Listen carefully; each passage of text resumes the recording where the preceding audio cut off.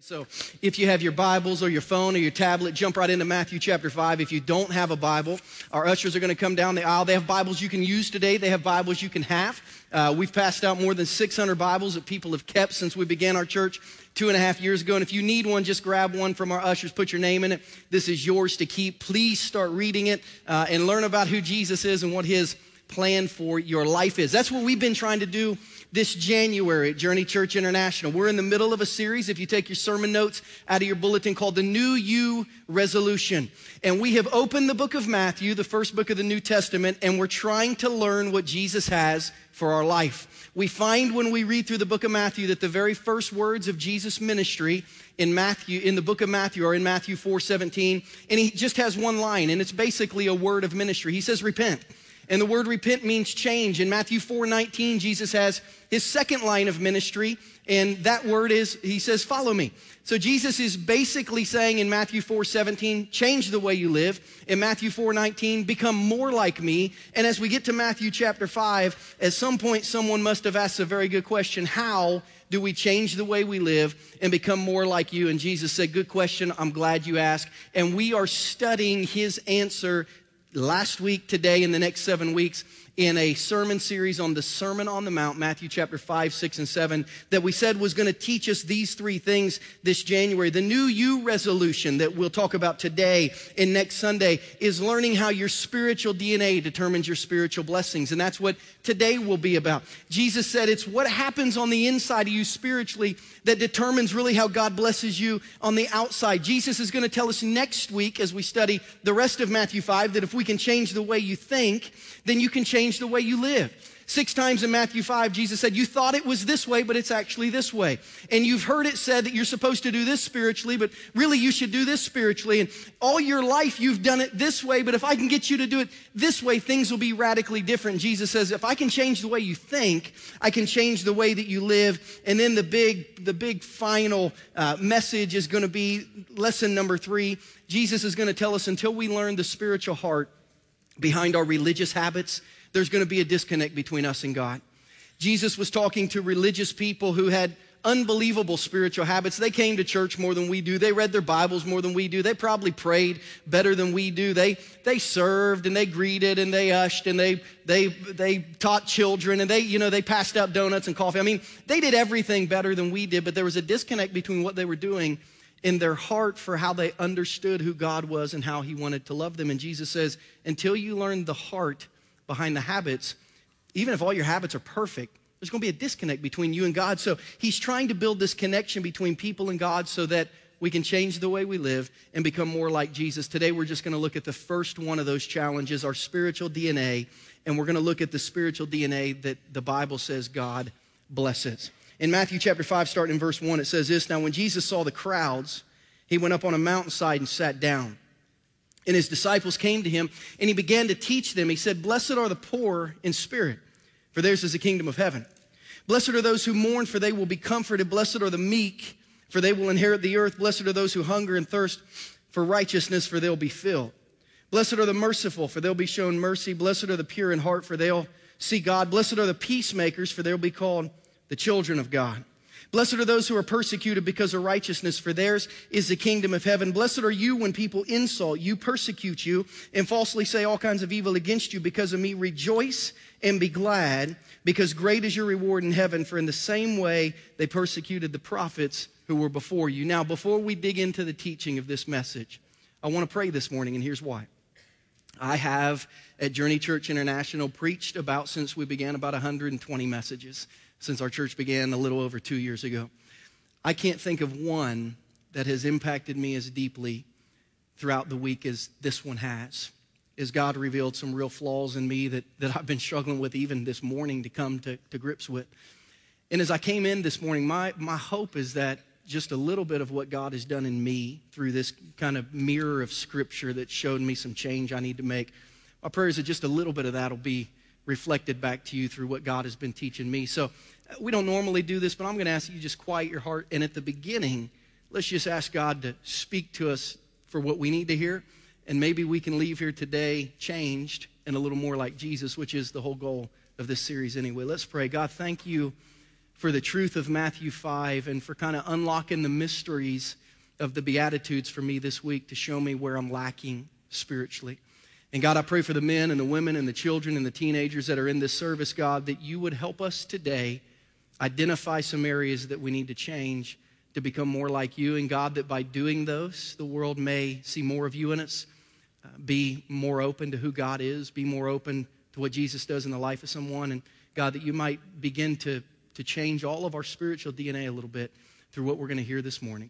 We love you. We ask these things in Jesus' name. And everyone said, amen. Hey, one big thing I learned this week as you look on your sermon notes that I never knew before, I always thought the Beatitudes were a list of 9 things that did certain things in your life. The Beatitudes are not really a list of 9. They're actually 2 lists of 4, and then kind of a summary section. The Beatitudes divide nicely into 2 sections when you study them rather than read them. We're going to find out that the Beatitudes divide first into the spirit that God blesses. Jesus is going to describe for us the relationship that a person has who is really blessed by God. He's going to show us how someone feels who's really close to God and who feels like God is just all over their life. And then he's going to show us in section 2 the actions that God blesses. These really aren't just nine things, a list of 9 things. It's really 2 lists of 4 that Jesus says people who are shaped this way in their spiritual DNA are going to be blessed this way in their spiritual life. And we're going to study those 2 sections today and see how they fit together. And it's the connection of the sections today that really is going to put the magnifying glass on your spiritual life like it did mine. The first section we're going to study is the spirit that God blesses. John MacArthur says the first 4 Beatitudes deal entirely with inner principles. Principles of the heart, principles of the mind. They are concerned with the way we see ourselves before God. So the first 4 are ways that we interact with God. And here would be my question for you. How do you see yourself this morning before God? I would ask it this way more tangibly. If you were to rate yourself between 1 and 10 spiritually, what grade would you give yourself? I challenge you to write it down on the top of your sermon notes, but we all know our neighbor's going to look at it. We really don't want them to know what we're thinking spiritually because that's kind of how we do it. So just in your head, what would that number be? How do you see yourself before God? Because MacArthur says that to really understand this, we have to understand basically our relationship to God, because Jesus is going to tell us when we see ourselves this way, it brings blessing into our life. And he tells us 4 ways that people can see themselves to be blessed. In Matthew 5:3, he said, blessed are the poor in spirit, for theirs is the kingdom of heaven. Now, you and I know what it means to be poor. We know the definition of what it is to be financially poor. There may have been times in our life where we have felt very poor, or we might know some people who are struggling right now in poverty. We may go serve the poor. But to really understand this spirit, we have to understand the Word. Because in the New Testament, Matthew through Revelation, 26 books, all those books were written in a Greek language. And there's a lot more words in the Greek than there are in the English. And there are actually 2 words in the Greek language that the New Testament translates poor. And they're different words and they mean different things. And they're told in different stories. Jesus used one of the words for poor when he said there was a poor widow who brought to the temple everything that she had, and she only had 2 mites, but she gave them all. There's a word for poor in the New Testament that means doesn't have much, but has some. Probably poor people in America don't have much, but they have some compared to poor people in third world countries. Then there's a word for poor that Jesus used when he told a story about a beggar named Lazarus. He said there was a rich man who lived in luxury, and he ate fine foods and wore fine clothes every day. And there was a poor man, a poor beggar, who laid at his gates named Lazarus. And he had sores on his legs that the dogs would come and lick, and he would beg for food. This word poor meant someone who has nothing. Not someone who has a little bit, but someone who has nothing. Poor in spirit is the second word. It's the word for someone who has nothing. No ability to basically connect with God outside of God. Now, every time I think of the poor beggar named Lazarus in Luke chapter 16, I think of a time that I was in Beijing, China. I had gone over there to meet with some humanitarian workers who were doing missions through building water wells in Western China.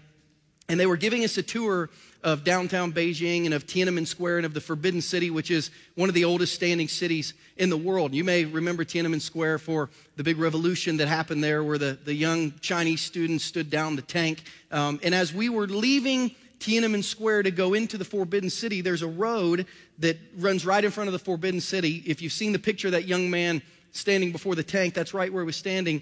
And someone had sat a young man. And when I say young man, he had to be no younger than 10. He had to be no older than 15. He was probably 12 or 13. And they sat this disabled kid who was a beggar. And I've never seen anyone look like this in my entire life. He was sitting there and he had been born deformed where below his knee, he didn't really have legs. He had limbs, but he didn't have legs. He didn't have feet. He didn't have lower legs like you and I have. And someone had just sat him on the road and his knees were wrapped, but he had basically he had limbs that were just kind of shooting in every direction. And he was sitting there with a smile on his face. Someone had propped him up against a pole and he had a cup and he was begging. And his legs were so filled with sores that I've only seen stuff like it on like CSI television shows of people who have wounds. Like it looked like you could see inside of his legs, and he was sitting there begging. It was the type of moment that you looked at once and you couldn't look back or you would pass out. It is one of the most graphic memories in my life. And I remember seeing this young kid sit there, and I remember just reaching in my pocket and every coin that I had exchanged over from American currency, I dropped in his cup without looking. And every time I think of Lazarus, I think about that kid because I think here's someone who had no chance at anything. This isn't someone who had a little bit. This is someone who had less than nothing and was in a circumstance where they had no hope at all. This is the word that Jesus uses for poor. People who in their spirits believe they have no hope at all are actually going to result in being blessed. Jesus is trying to say the poor in spirit are those who recognize their spiritual poverty apart from God. They're people who are desperate for God to do something in their life. Now, I don't know about you, but I believe from a ministerial perspective, we live in a country, America, that doesn't have much spiritual desperation.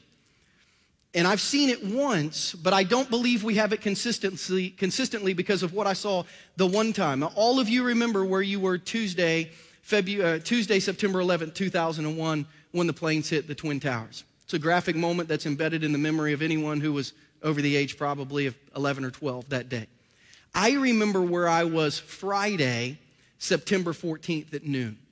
Because I was working at a church. I was the youth pastor at that church. And I basically, as a youth pastor, I was a guy I played basketball with kids. I ate lunch with kids. I preached on Wednesday night. I was just a youth pastor who didn't do anything with adults at the church. I had been there less than a year.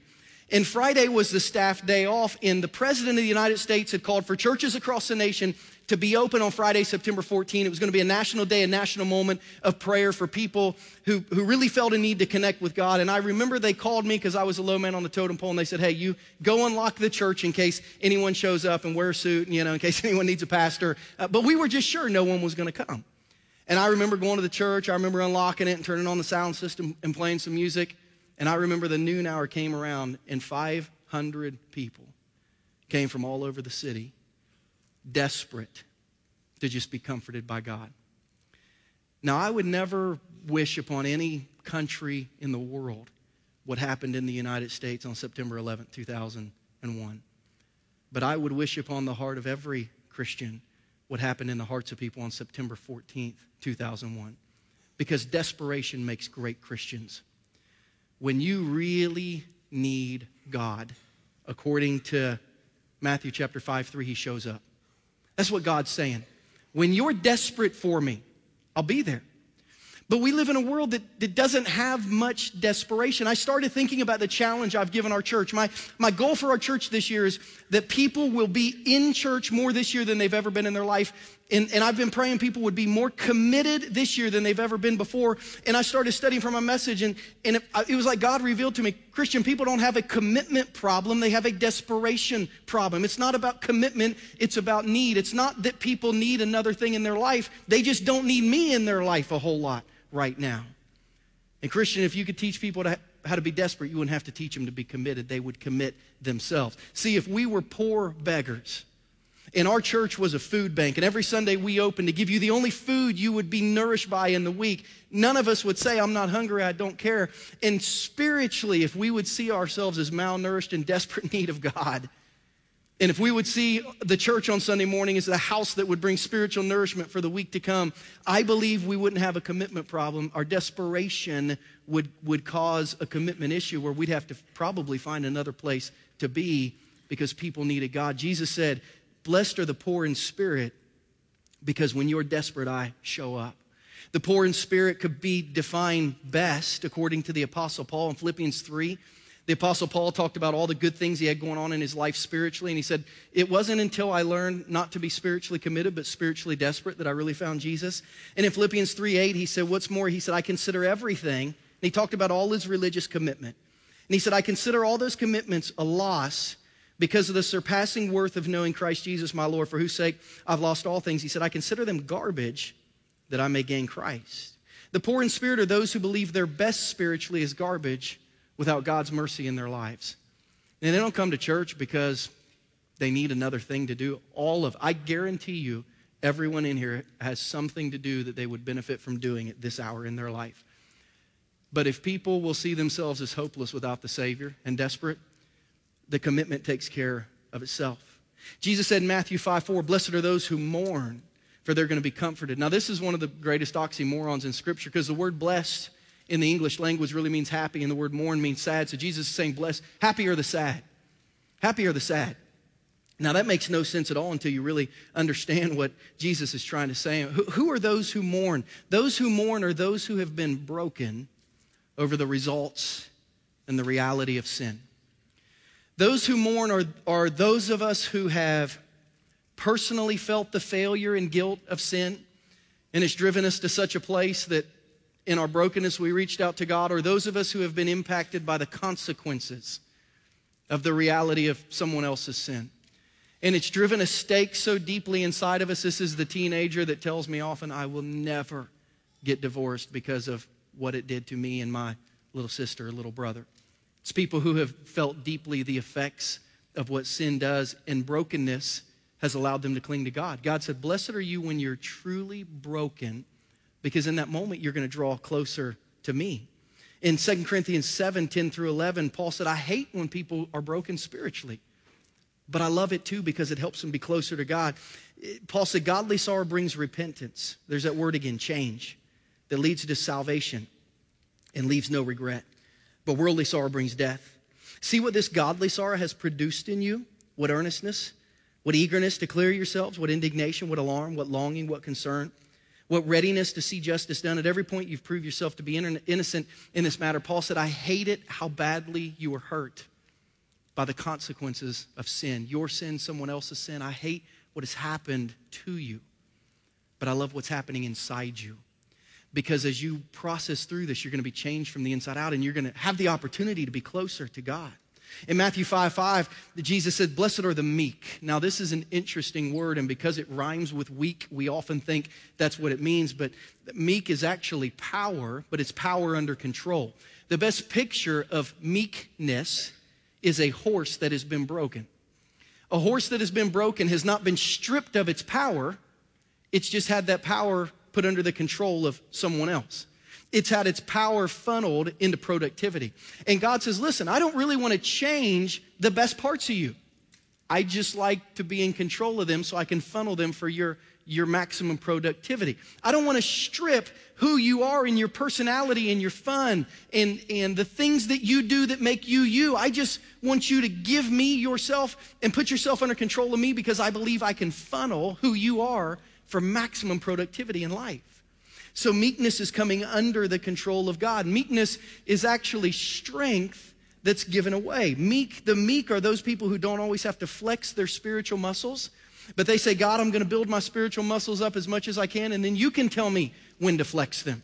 But I'm going to give you control of who I am and what I have the ability to do. And then Jesus said in Matthew 5:6, blessed are those who hunger and thirst for righteousness. And this means something that I never understood it to mean before this week. I thought this was a nourishment type of thing. But you know, when you're hungry, go get something to eat. This is not the word hunger that translates to food. This is the word hunger that translates to drive. It translates to ambition.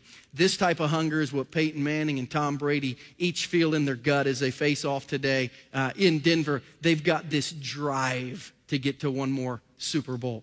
There's this thought that those who hunger and thirst for righteousness are those who have ambition for Jesus.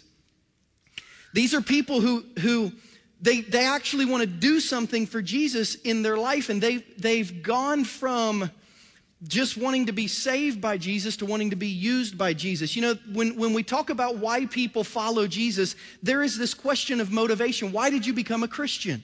And growing up in the world that many of us grew up in, many people would answer, number one, why did you become a Christian? To be with Jesus when I die.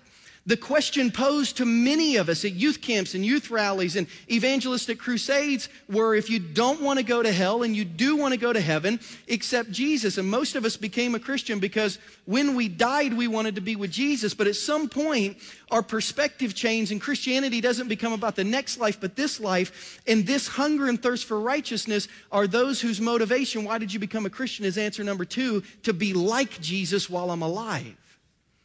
I've got this ambition not just to be with Jesus when I'm dead, but to be like Jesus when I'm alive. And man, I've got this thing that drives me to know Jesus more. This was the Apostle Paul in Philippians 3:10. I want to know Christ. He had this drive to be more like Jesus. And this is the whole tone of the Sermon on the Mount. Matthew 4:17, change. Matthew 4:19, become more like me. How? He's showing us how. And he's laid out these spirits. Blessed are the poor in spirit. Blessed are those who mourn. Blessed are the meek. Blessed are those who hunger and thirst for righteousness. And I'll be real honest with you. I look at those who hunger and thirst for righteousness, those who will do anything to become more like Jesus. And I think of myself in that category. And if you were to ask me to stop taking the quiz right now, I'd grade myself pretty well on these four spirits. I would say I think that really is the spirit of my heart. I think it describes who I am. But is this really what we look like on the inside?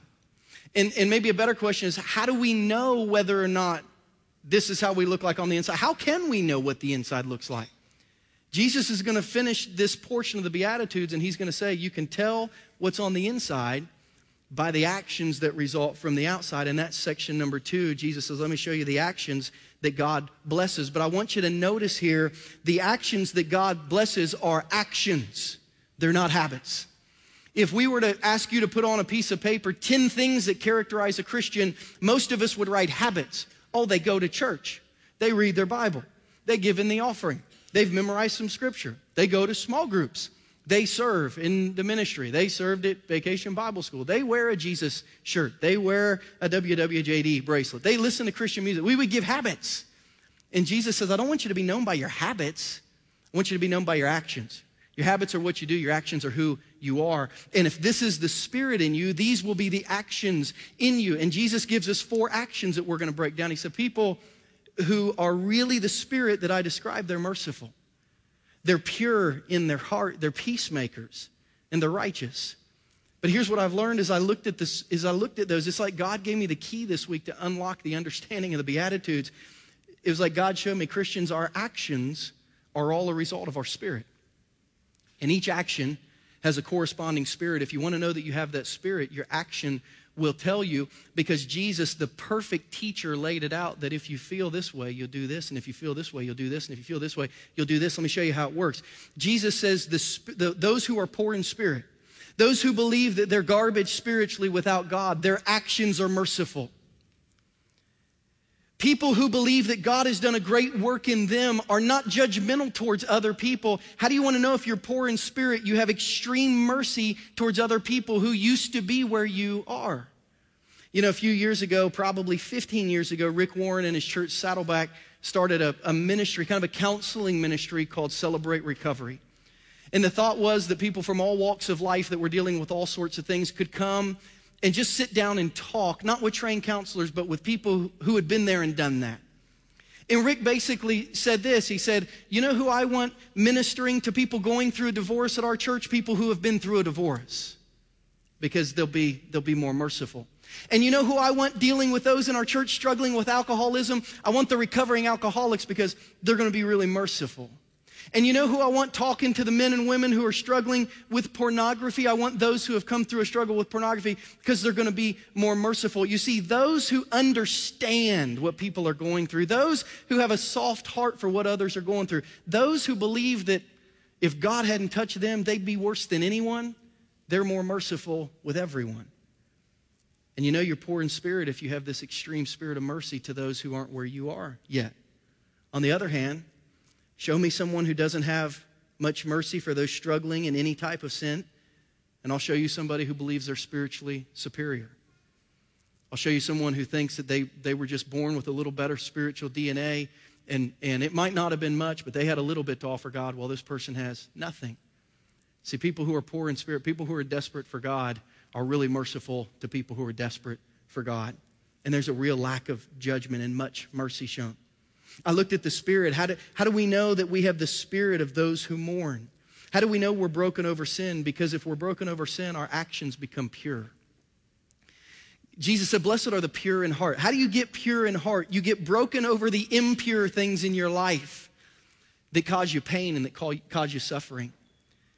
And you know, I probably, if I could sit down and get to know you long enough and find out the things that you're really passionate about being pure about, I could probably identify the things that you've been broken over. You know, I'm not trying to make a theological statement on this issue, but I'll turn 36 in 2 weeks, and I've never had a drop of alcohol in my life. I don't drink. And you say, why is that? It's not really a theological stance. I have a lot of friends who socially drink. I have ministry friends who drink. Why am I different? Because my grandfather was a raging alcoholic. And when my dad was in middle school and high school as the captain of his sports teams, my dad, every night before he went to bed, had to go to all the bars in town and find Grandpa and bring him home. And he was either in one of the bars or in the jail, and Dad said I knew all the bar owners and I knew the sheriff by name because Dad was either in the bar drinking or he's in jail for fighting after drinking. And my dad said, Christian, because of that upbringing, because I saw that, I never had a drop of alcohol. I never want you to. Dad, cool, get it. As I grew and got older and developed my own theology and realized I got to make my own choices and not everyone who drank became Grandpa, I began to deal with people who had bad things happen because of alcohol. And I started looking back on my life, and some of the greatest heartache I experienced as a teenager and a college kid in relationships happened because of the influence of alcohol. And I looked at some of my teammates, some of the worst things that happened to me in my sports life, kids getting kicked off of teams and out of school, happened because of alcohol.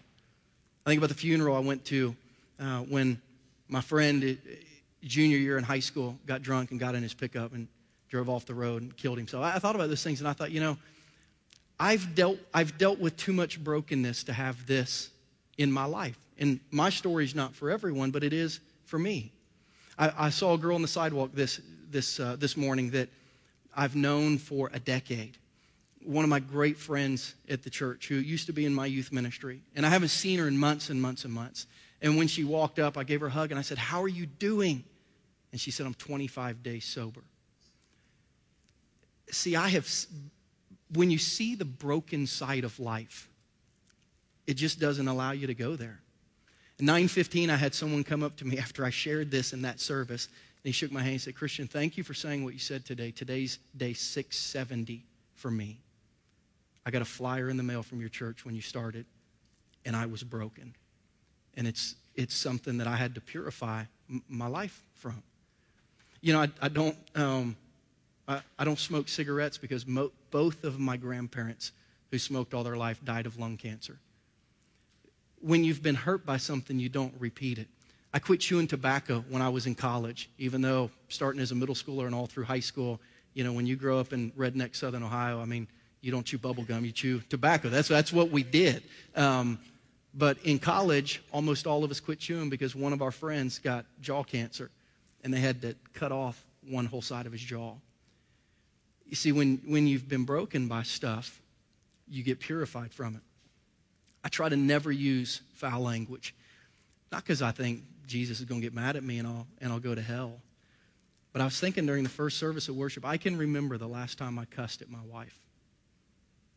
I can remember it like it was a minute ago.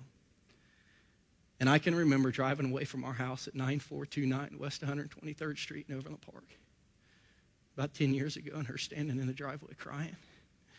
I cussed at her, and I slammed the door, and I drove away.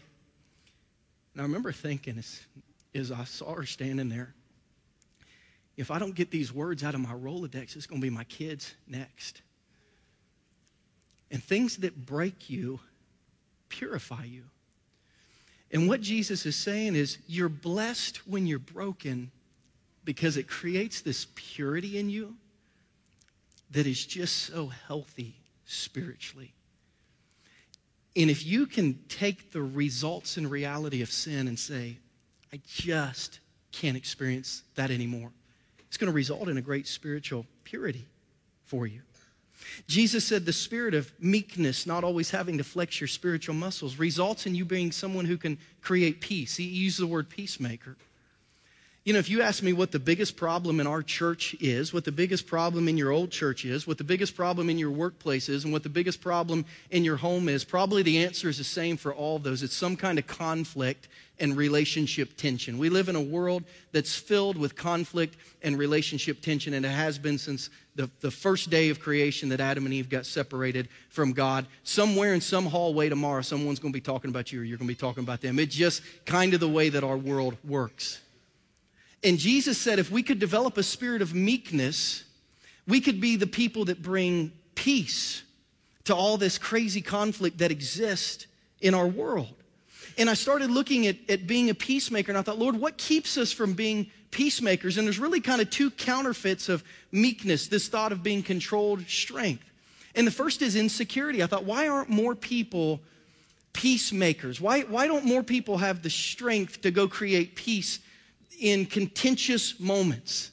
And I felt like God revealed to me that one of the biggest fights against meekness is insecurity, because insecurity talks about someone while meekness talks to someone. Insecurity is passive aggressive. It thinks it but never does it. Meekness is straightforward. If I think it, I'm going to come to you. Insecurity questions the motives of all, especially towards them, but meekness trusts the heart of God in people and said, I'm just going to have to trust God on this one.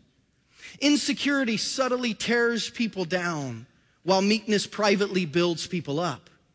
Insecurity will start a conversation behind your back, but meekness will lovingly finish a conversation face to face with you. See, I believe we've got an insecurity problem in the church, in the home, in the businesses, in the schools, in the hallways, in the families, in friendships, in marriages. I believe we've got this insecurity problem in that we can't just have the strength to just be straightforward with people, and we end up creating more conflict.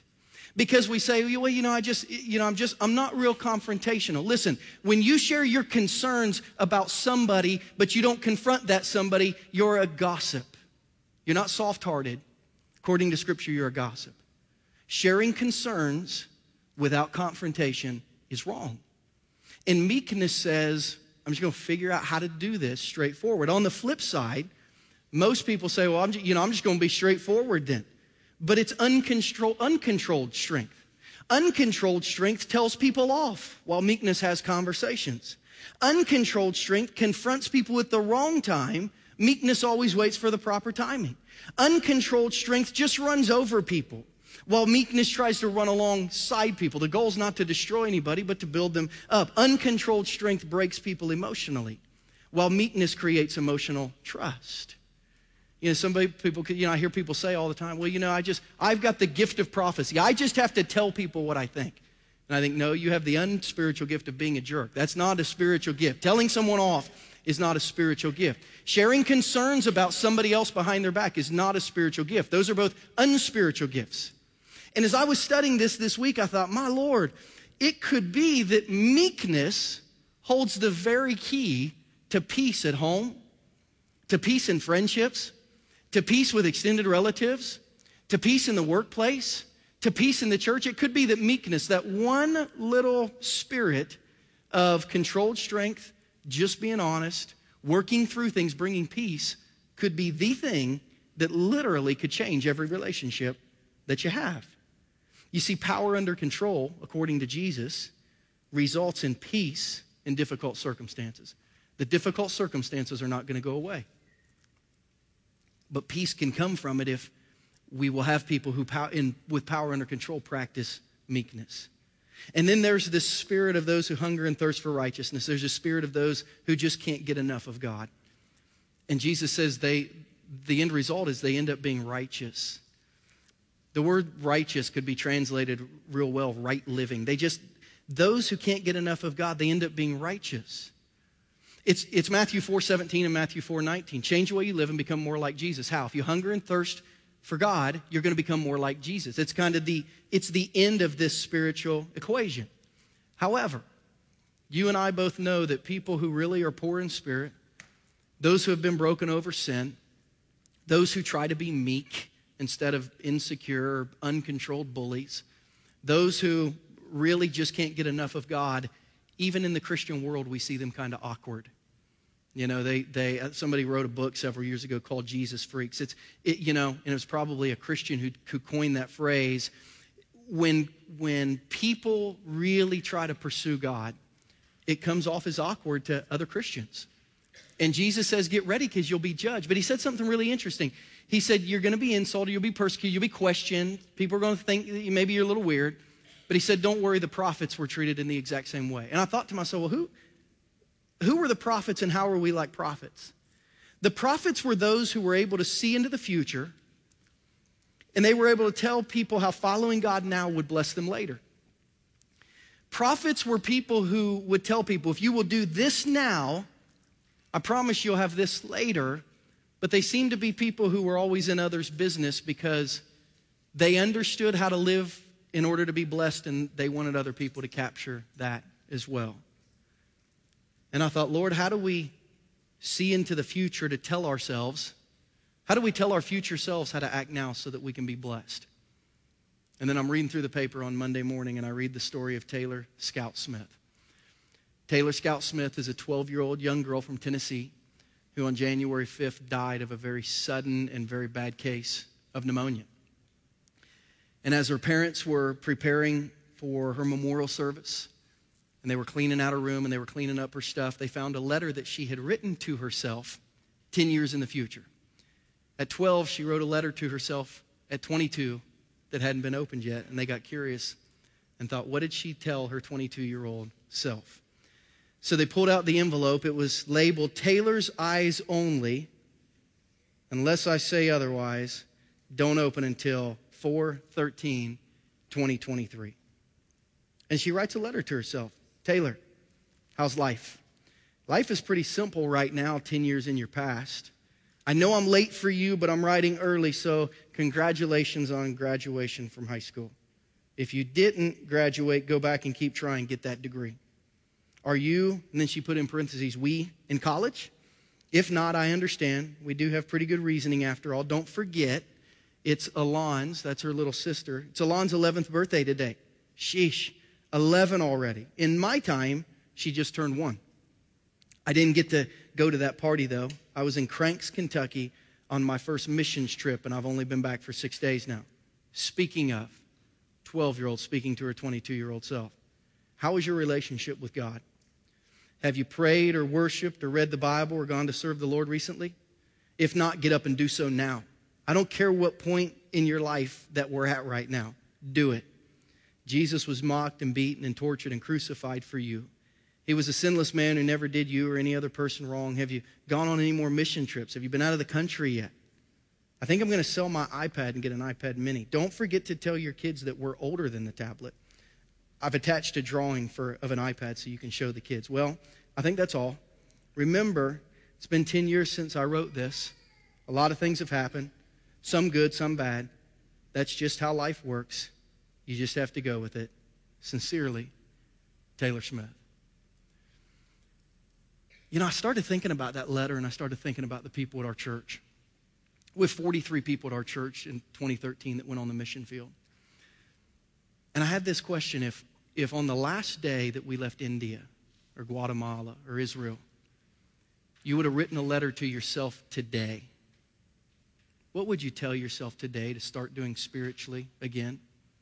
Or what would you chastise yourself today that you've quit doing so quickly that God birthed in you and you stopped? I started thinking of all of us who had a week at summer camp somewhere in our past where God just radically changed our life. And we remember that week so clearly. I wonder if we would have at 15, 16, 17 on those weeks written a letter to ourselves today at 25, 35, 45, 55. I wonder what we would have reminded ourselves to do spiritually.